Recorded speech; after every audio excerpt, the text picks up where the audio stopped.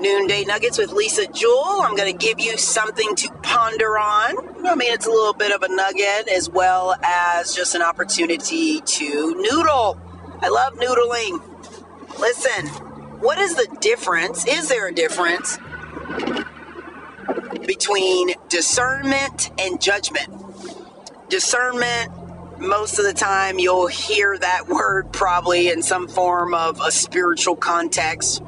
You know, I discerned something, I felt something, can't really put your finger on it. Or, you know, you discern something because, you know, it came to you, or you heard something, saw something, and I don't know, was able to give some sort of interpretation to it, versus judgment, making a judgment.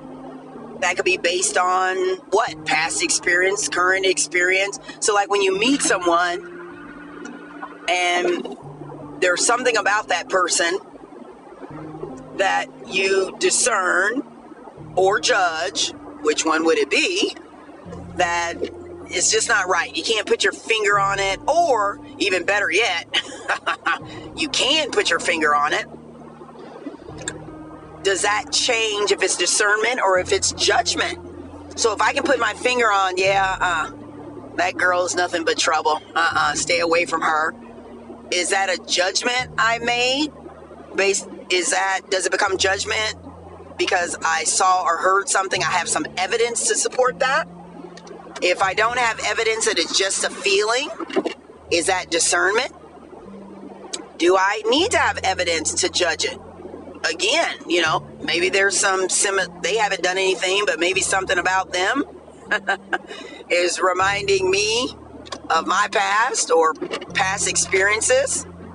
Yeah, really interesting, right? Now, what I can tell you that I believe, does that go together? I think, I believe.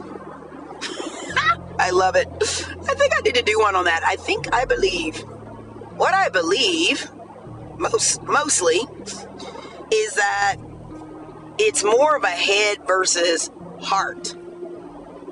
So I find that when I am discerning something, it's in my spirit, or many times it'll come up in and through my heart. There's a certain feeling I get that I can't necessarily explain.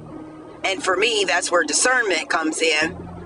But if I am I'm experiencing someone, and I'm making judgments based on that feeling, and those judgments are coming through my head, I literally am finding evidence, whether it's in real time or I'm going through the Rolodex in my brain. It's a whole, for me, I can't speak for everyone else. For me, it's a whole different feeling. My body is a little more tense when I'm judging. There's not necessarily peace. I'm not saying there's turmoil. It just feels different inside. I can tell that discernment, it's outside of myself. When I'm really discerning, it's outside of myself. There's peace with it. I don't know. I don't have any angst about it or judgment. I do. And I think for me, it's a difference. Where's that coming from? You know, you could say spirit versus soul, whatever. So I don't know. Noodle on that one. Discernment versus judgment. Are they the same? Are they different? What does that look like for you? Obviously, we definitely want to stay away from judgment of others, especially when it's condemning and tearing down.